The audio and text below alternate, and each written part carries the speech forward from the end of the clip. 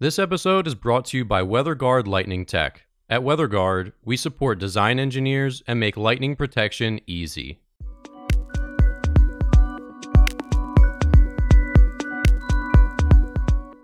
You're listening to the Struck Podcast. I'm Dan Blewett. I'm Alan Hall. And here on Struck, we talk about everything aviation, aerospace engineering, and lightning protection.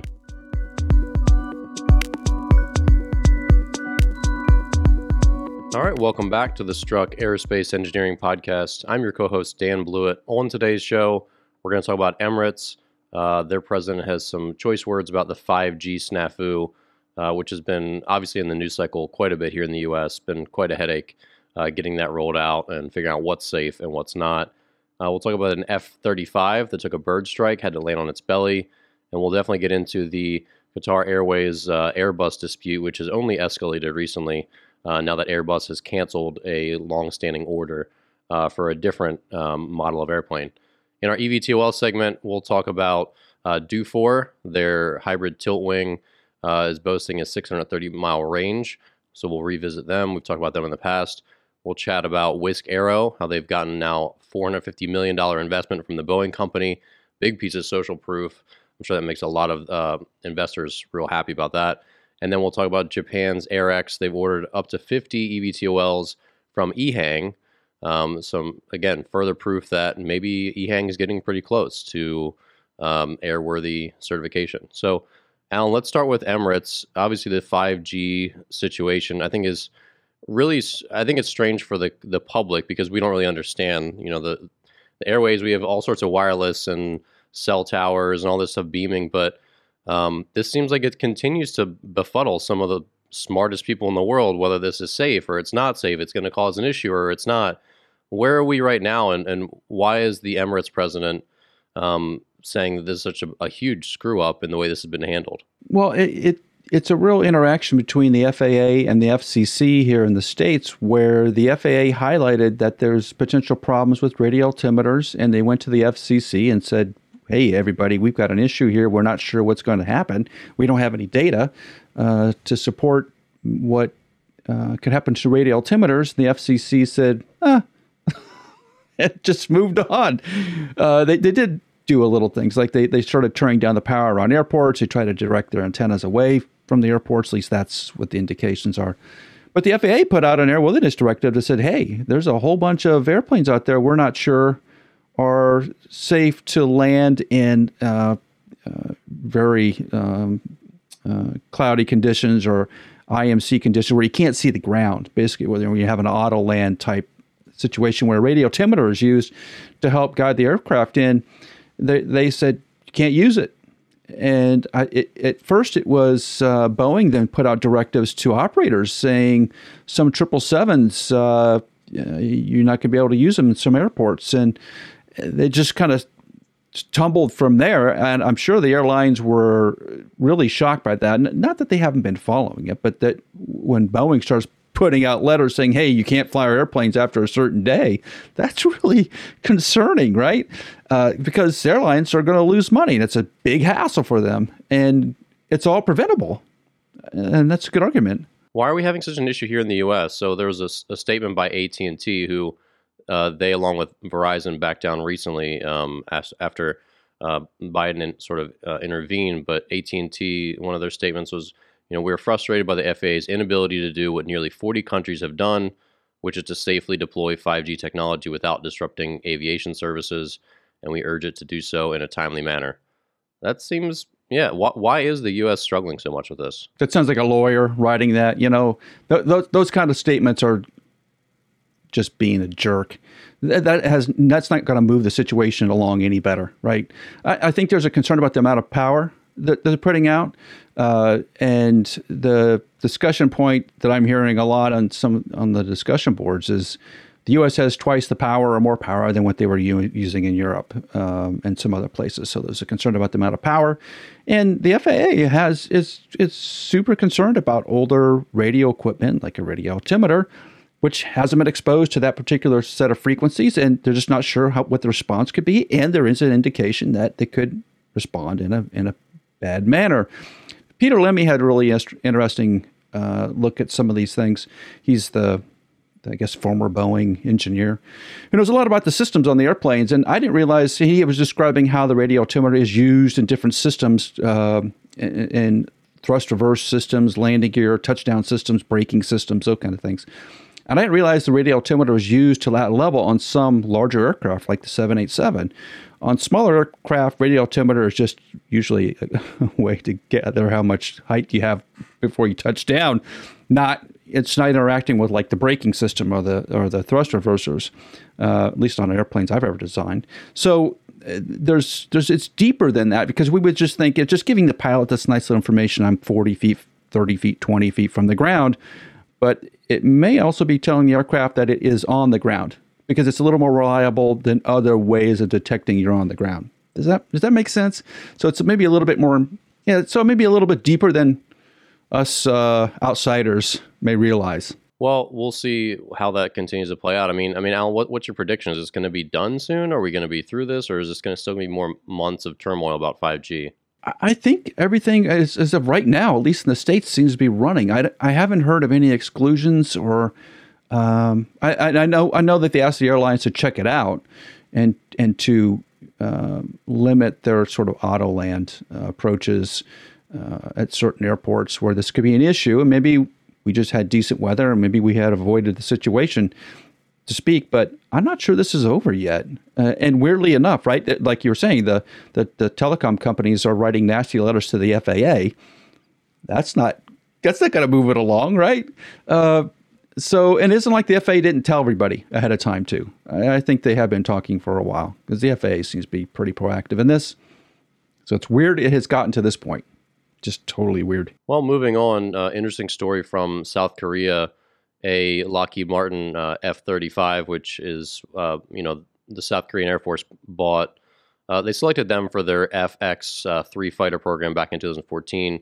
But recently they had an incident where I guess they took a bird strike, and this is crazy. It says the pilot didn't eject, remain in the aircraft to land it, and all systems stopped working except for flight controls and the engine. And I guess there's no injuries reported. But now they're grounding all their F-35s right now to investigate. Alan, this sounds really out of the ordinary. It is. Obviously, ingesting a bird is a thing that happens. In fact, you can go on YouTube and you can watch video of F-16s ingesting birds, and pilots having to eject in those situations. When you have a single inlet system, like it's on the F-35 or the F-16, you shove some big object in there like a bird and it gets ingested. You may not have all aircraft systems working like you want to. You may not have the thrust that you want to keep flying. The odd thing here is that they had flight controls still working, which would make sense, right? You'd have some backup means of maintaining flight controls, but they couldn't drop the landing gear. And that seems odd to me, because most aircraft are designed to be able to gravity drop the gear.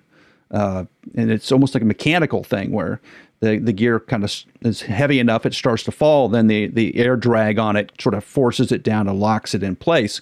So it is weird that the aircraft belly landed, because that becomes super expensive. Not only do you have this engine repair you got to go do, now all the coatings, the stealthy coatings, I'm assuming South Korea has all the fancy stealthy coatings that we would have in the States, that all that just got scraped off, and all the composite structures got really damaged on the bottom of the aircraft.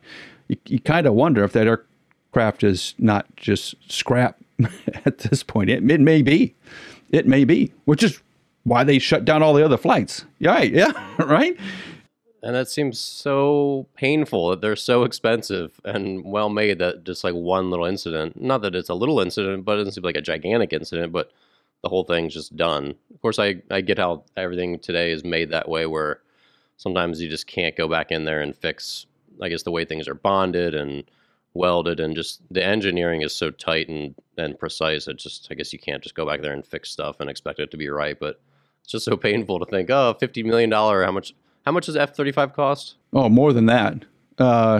There's varying amounts that I've seen online. It's one of the programs where the cost of the aircraft has gone up over time instead of down, like it's been predicted. So who knows what they actually paid for, or did the U.S. subsidize the sale of it? Who knows? But you can imagine, Dan, if you belly flopped onto a runway with a that you just don't know what you don't know. There's going to be likely to be a lot of structural damage inside of that aircraft. ooh, not a good day.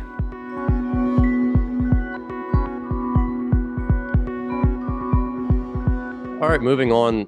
So the fight between Airbus and Qatar Airways has escalated, with Airbus recently canceling a contract for 50 A321s, which seemingly unrelated to the A350 issue that they're dealing with right now with the paint and the lightning protection. Alan, you've been following this story really closely. I mean, what's the latest here, and is this just out of spite from Airbus? Well, we're definitely outside of normal bounds in negotiations. So Qatar Airways put out a video late last week showing A350 paint damage. And the story I was getting was the paint on the airplane is original out of the factory in Toulouse, and that there were some massive areas on the upper fuselage that I thought looked really off to me, where the paint was like wrinkled, cracked, and there are other areas where in the composite world where paint pops off, like on fastener heads and those sort of things, which is really kind of normal. It's not great, but it's not unheard of either. But on top of the fuselage, it was really not like anything I've seen before. Like it had some significant manufacturing issue or process issue had happened, like the aircraft had been exposed to UV for a long time without paint on it, or it had some sort of chemical cleaning done to it and had damaged the composite surface before they painted it. Something like that has happened. And that it's affected a lot of those A350s, not just at Qatar, but it's I think Delta has some too that are just like it. So it's a deeper issue. But Qatar has been really aggressive on trying to reclaim the cost of that and get something negotiated. And Airbus has been, at least to the outside world, unwilling to negotiate. And now they canceled their A321neo order, which is probably the most successful aircraft going at the moment. The 321neos are like super popular. And maybe Airbus just figured like, well, I got this A321neo order here. I could give those 50 aircraft to somebody else pretty easily. Let's just do that and just see what Qatar does then. But that doesn't settle anything, right? It just sort of escalates it.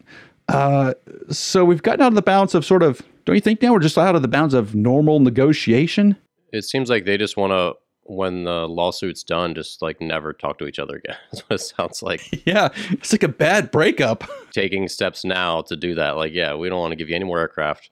When this is done in court, we're done forever. I mean, you don't think of big companies doing that, but I don't know. Maybe there are some big B2B relationships that just fall apart and can or don't want to be repaired. I don't know. Well, yeah. And so this must have previous history, right? There's no way this issue just revolves around paint. There must be something that happened prior to this that would make Airbus skittish to work it out. That doesn't make any sense. Yeah. I mean, you talk about, especially with client relationships, sometimes you have clients that you just have to fire, right? I mean, people talk about this now and again, where if it's bringing down your company, if it's just making your employees miserable, if it's dragging out too many resources and it's just not a good fit. Sometimes, whether it's a lawyer or any other like client service, just, hey, we can't continue to represent you or to provide you with the service that we provide. And I mean, I guess you could do that with airplanes too. If the relationship is just really acrimonious, which acrimony is at all-time high right now. So I don't know.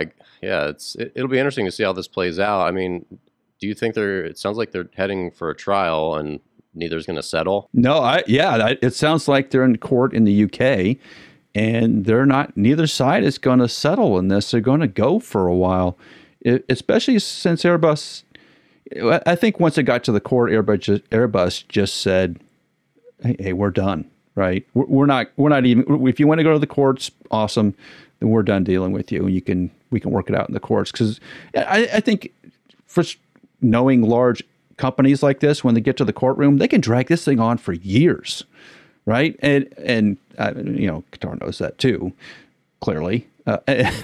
So, I mean, in this situation, weirdly enough, the customer doesn't have the leverage. It seems like the manufacturer has the leverage and they're using it.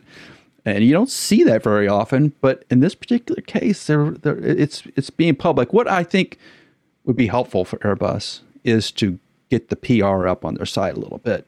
And I just haven't heard anything out of them yet, which is not helping their case because Qatar is just bludgeoning them, cudgeling them with this airplane paint thing.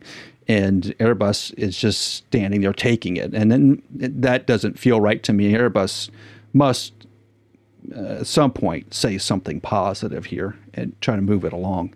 All right, moving on to our eVTOL segment, we're going to start with Dufour Aerospace today. So their Aero 3 eVTOL concept is currently boasting a range of 630 miles, cruising speed of 215 miles per hour, and their full-scale prototype is supposedly going to be built this year and flight testing by the end of 2022. So, Alan, you've talked about some of the challenges with tilt wings before, and we've talked about Dufour on the show in the past. I mean, do you think this is going to come to fruition here in 2022? I mean, they're a reasonably well-established company and got a good track record. Do you see one of their aircraft being flown in 2022? Oh, well, I think that earlier model is going to be, I think they call it Aero 2, is supposed to be flying here pretty soon. But this larger aircraft, it's this Aero 3, I think is what they call it, where they're talking about going 600 plus miles, carrying 1,600 pounds. That doesn't make any sense to me based on what we've seen from other eVTOL companies like Joby. So Joby just recently set, quote unquote, a speed record for electric aircraft at like 200 knots, 205, something like that. It was empty. There's nobody in it, right? So it makes life a little bit easier. We don't have any weight in it. But they set that speed record, and Dufour saying, well, let's go back. So Joby has has demonstrated a range around 125 miles, something like that. I think they did it recently, a longer flight test. So the numbers that Dufour is putting out are almost like turboprop numbers, like Jet A turboprop numbers in terms of the weight and range. So it makes you wonder, like, how is this thing powered? Because it doesn't seem like it would be a battery-powered aircraft to do those numbers, because no one else on the planet is predicting those numbers. So either they've got some unique power plant situation where they're burning Jet A to create electricity to make the thing go, or they've got some different approach to the design, which no one else has thought of before.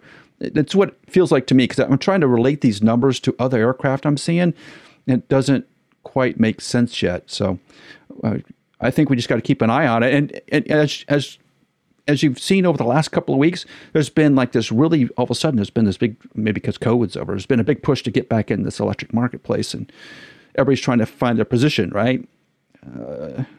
Publicizing numbers at this point is meaningless. What only counts is what you can actually do. But it's all about fundraising, right? In order to run these companies, you need $500 million in cash to do this. And the way you get investors is to have numbers that look better than everybody else's numbers.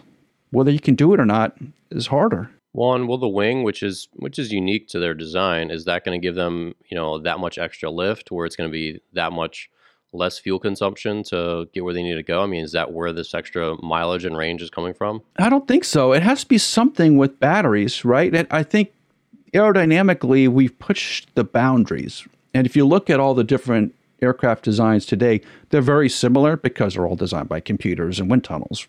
So they're going to be optimized as much as they humanly can be. Beyond that, it's just thrust and power, how much power you can put on the aircraft via battery packs or hydrogen or whatever else you want to come up with. It's just the amount of energy you can store on the aircraft is going to determine the range, how much it's going to lift, and all those other things. So, I thought a couple of years ago we kind of flattened out in terms of what the aircraft designs are going to look like, especially for these little Part 23s. Wing on the bottom, wing on the top, propeller on the front, pretty much what you were going to get. And now we've seen it just toss that all out and starting clean sheet again, which is bringing a whole new set of designs to the table to evaluate, which is great, right? I mean, you have a new concept, a new approach. You've done some computational things. You've been on the wind tunnel. You think you got this grand new airplane design. Fantastic. But when it comes to a business, it only matters what you can prove. And getting an aircraft in the air is very difficult. One, getting it to meet the numbers that you predicted has shown to be incredibly difficult, even for existing aircraft companies been around for 50 years. It's really hard to do.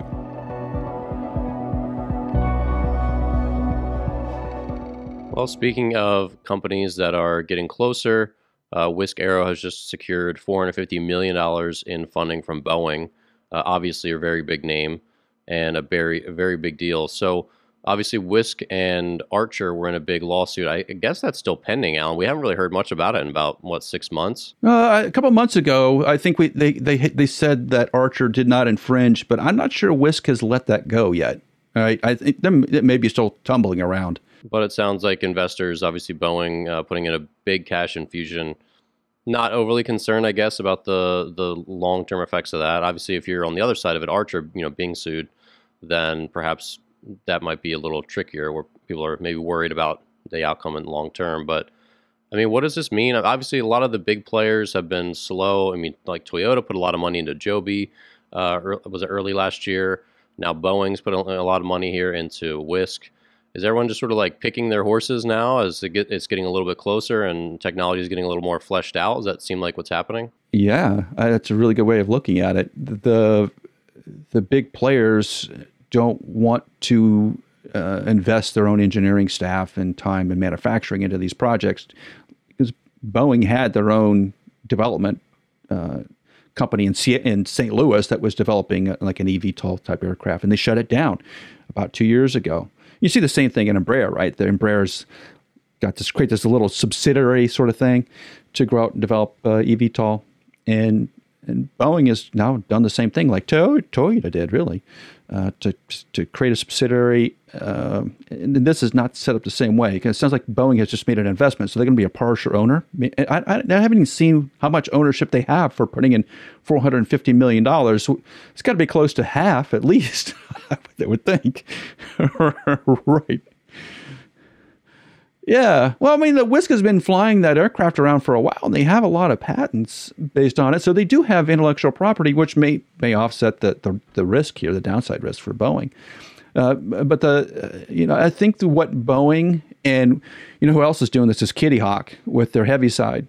So you got two players right now, Wisk and Kitty Hawk, that are really saying the future is autonomous and probably autonomous cargo. And Boeing's made a killing for years on freighter aircraft. 777 freighter, 67 freighter are really popular airplanes. 747 freighters have been popular for a long time. So is this just an evolutionary move by Boeing to say, hey, moving freight is really important to us, and autonomous has huge advantages. I don't have to have a pilot who gets tired or is limited on how much they can fly. I can fly cargo around on these electric airplanes from place to place to place that has a potential. Where Joby is trying to sell Uber, Wisk may be trying to sell to a company like FedEx or Amazon, and which is what Beta is trying to do, right? Beta is trying to do something very similar with the Amazon connection there. So is Boeing just really saying right now the future is autonomous cargo? That's what the future is, because they're not really investing in Uber, right? Type lift surfaces. They're investing in moving large amounts of quantity of cargo around from place to place electrically. That's $450 million worth of a question mark. I'm not certain there's an answer to that yet, because we're not allowed to go fly those airplanes like that autonomously. But this is not a thing in the United States, except in maybe inside of a particular state. I think North Carolina does it. I think they're doing it in Tennessee and Memphis. FedEx is doing it a little bit with much, much, much smaller vehicles. But Dan, do you see how this that's a huge bet. That's $500 million, right? That's a huge bet. It's a lot of money. Yeah, I can't really see the picture of the cargo thing, because I just feel like these are so small still that it's a kind of tiny amount of cargo for a really expensive vehicle. But obviously you've got to start somewhere. So maybe there's just hey, we start here and then we scale up as battery technology increases over the next, battery technologies continue to move quickly. But it just seems like with the increasing demands of cargo in the world, these are small. These are not big aircraft, and you got to ask yourself, what's the value in a $1 or $2 million aircraft versus a $30,000 Sprinter van that can fit more in it probably. I don't know. I think that's still fleshed out, or not yet fleshed out. That's a very good point. The aircraft only gets you so far. At some point, you're going to need that Sprinter van to actually make the delivery still. And maybe that's still in play. It's hard saying. But somebody convinced Boeing it's worth $500 million. Pretty good job, right? Yeah. Yeah. I'd be curious to see what that. And again, I have no background on logistics, so I don't know. But you'd think there'd need to be a really large cargo thing to kind of drop short-term or short-range packages from one city to the next, like from New York to Long Island, or Long Island to New York, or these like 1 or 2 hour flights where they can just drop a ton of stuff and then get it the last mile via vehicles, obviously electric vans is going to be the future. They're already getting ordered and getting integrated now, but from airport to the van hub, that seems like that last little segment where maybe something like this could work, but still this just seems like a kind of tiny amount of cargo. But yeah, we'll see. It's hard to know where all this is going, and I think they probably with their bets are saying we don't know yet either. Let's just kind of see, and we'll see what happens and what the market will bear, I guess. Yeah, big gamble, really is. So last on the list today, Japan's AirX has ordered up to 50 units of the EH216 from EHang. Alan, EHang had some trouble last year. They got a lot of really bad PR from that expose.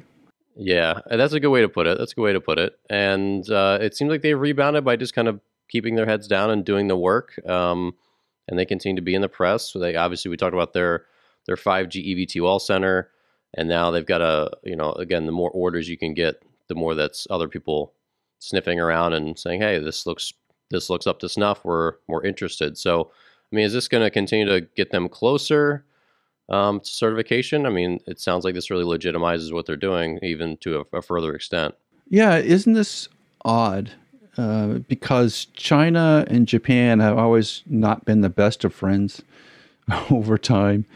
And even if EHang can get the Chinese certification authority to hang a airworthiness certificate on the design, I'm not sure the Japanese certification authority will accept it.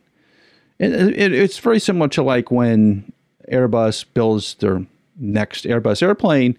They go through a certification process with EASA, which is based in Europe, and then that gets handed over to the FAA, and the FAA, quote unquote, validates the certification, and then the aircraft's allowed to go fly in the United States. That's how the process works. So it's sort of by agreement between countries that I'm going to let you do the certification work, and I'm going to accept it for the most part. I'll review it, but I'm really not going to get too deep into it. You guys are going to do all the hard work. We're just going to oversee it. All right. So that same situation is happening now between China and Japan. Neither one of them have a lot of certification experience. Japan has been, I'd say, has had more recently because of the Mitsubishi efforts. But to say that EHang is going to get Chinese airworthiness approval and that's going to transfer over to Japan is a big stretch. Maybe they can pull it off in some limited fashion, because it sounds like it's like a touristy thing. So they operate reservation platforms. So they have a lot of different helicopter sightseeing routes and helicopter charters. Like you said, a lot of tourism and stuff like that. So this makes sense. We talked about this with that Australian company about, have the puddle jumper kind of thing. So yeah, this definitely makes sense. But like you said, that could be a really big hurdle for Japan accepting the Chinese certification. So if, say they didn't, then what happens next? They can't fly the aircraft. Yeah. They wouldn't be able to buy the aircraft because they couldn't get it into the country to fly it. I mean, I guess you could import it, but they couldn't get it off the ground. And the tourist part of this, which is what EHang is doing over in China right now, sounds like they're doing a lot of tourist flights. In the United States, just as a reference point, there's been a lot of FAA oversight of tourist flights. Not that long ago, we ran into sort of a difficult period of around the Grand Canyon and other places where tourist flights were not deemed really particularly safe. There's problems there. And the FAA really stepped in and tried to straighten that whole situation out. So it's not like, they're just tourists. We can put tourists in this autonomous thing and, if they crash, it's not a big deal. No, totally not. It will be a really big deal. And that's why the certification authorities are going to be really cautious about it, because it'll stain an entire industry for a long time. And if you want to take that next step of autonomous tourism flights, sounds cool, could be really interesting. You want to make sure there's some safeguards in place and that what you're putting out in service has the infrastructure to support it and can remain airworthy throughout its lifetime. And I'm not sure any aircraft company, forget about EHang for a minute, I don't think any electric aircraft company is there yet. It takes a lot to support an aircraft. It does in the field. It takes a lot more than you would think. And that's why a lot of aircraft companies fail right there. Yeah, like you said, the early accidents in this industry with eVTOLs could be a death sentence to any company or even just the entire industry, like you said, just because fear, panic could really spread. Oh, don't do that. Don't go on one of those sightseeing tours. I knew, John Smith, he went with his family and, they crashed. And yeah, that's enough for a lot of people. Like, we won't do that. Well, Dan, I think in today's world, because everybody has a phone, can you imagine if there was to be an accident, it's going to be with an iPhone recorded, right? And it's going to be instantaneously everywhere. We're still talking about the crazy Hindenburg, which happened, in 1930s, late 20s, early 30s, right? And just because we have film of that and radio recordings of it, it's never left the populace. Everybody knows about that. Crazily enough, it would just actually stop the progress of hydrogen forever, going on almost 100 years. Well, an electric aircraft with a bunch of iPhone tourists having an accident is really going to hurt the industry for a long time, and that's not good. All right, well, that's going to do it for this week's episode of Struck. Thanks so much for listening. Be sure to leave a review. We'd greatly appreciate it. Share the show with a friend, and we'll see you here next week on the Struck Aerospace Engineering Podcast. Strike Tape, WeatherGuard Lightning Tech's proprietary lightning protection for radomes, provides unmatched durability for years to come. If you need help with your radome lightning protection, reach out to us at weatherguardaero.com. That's weatherguardaero.com.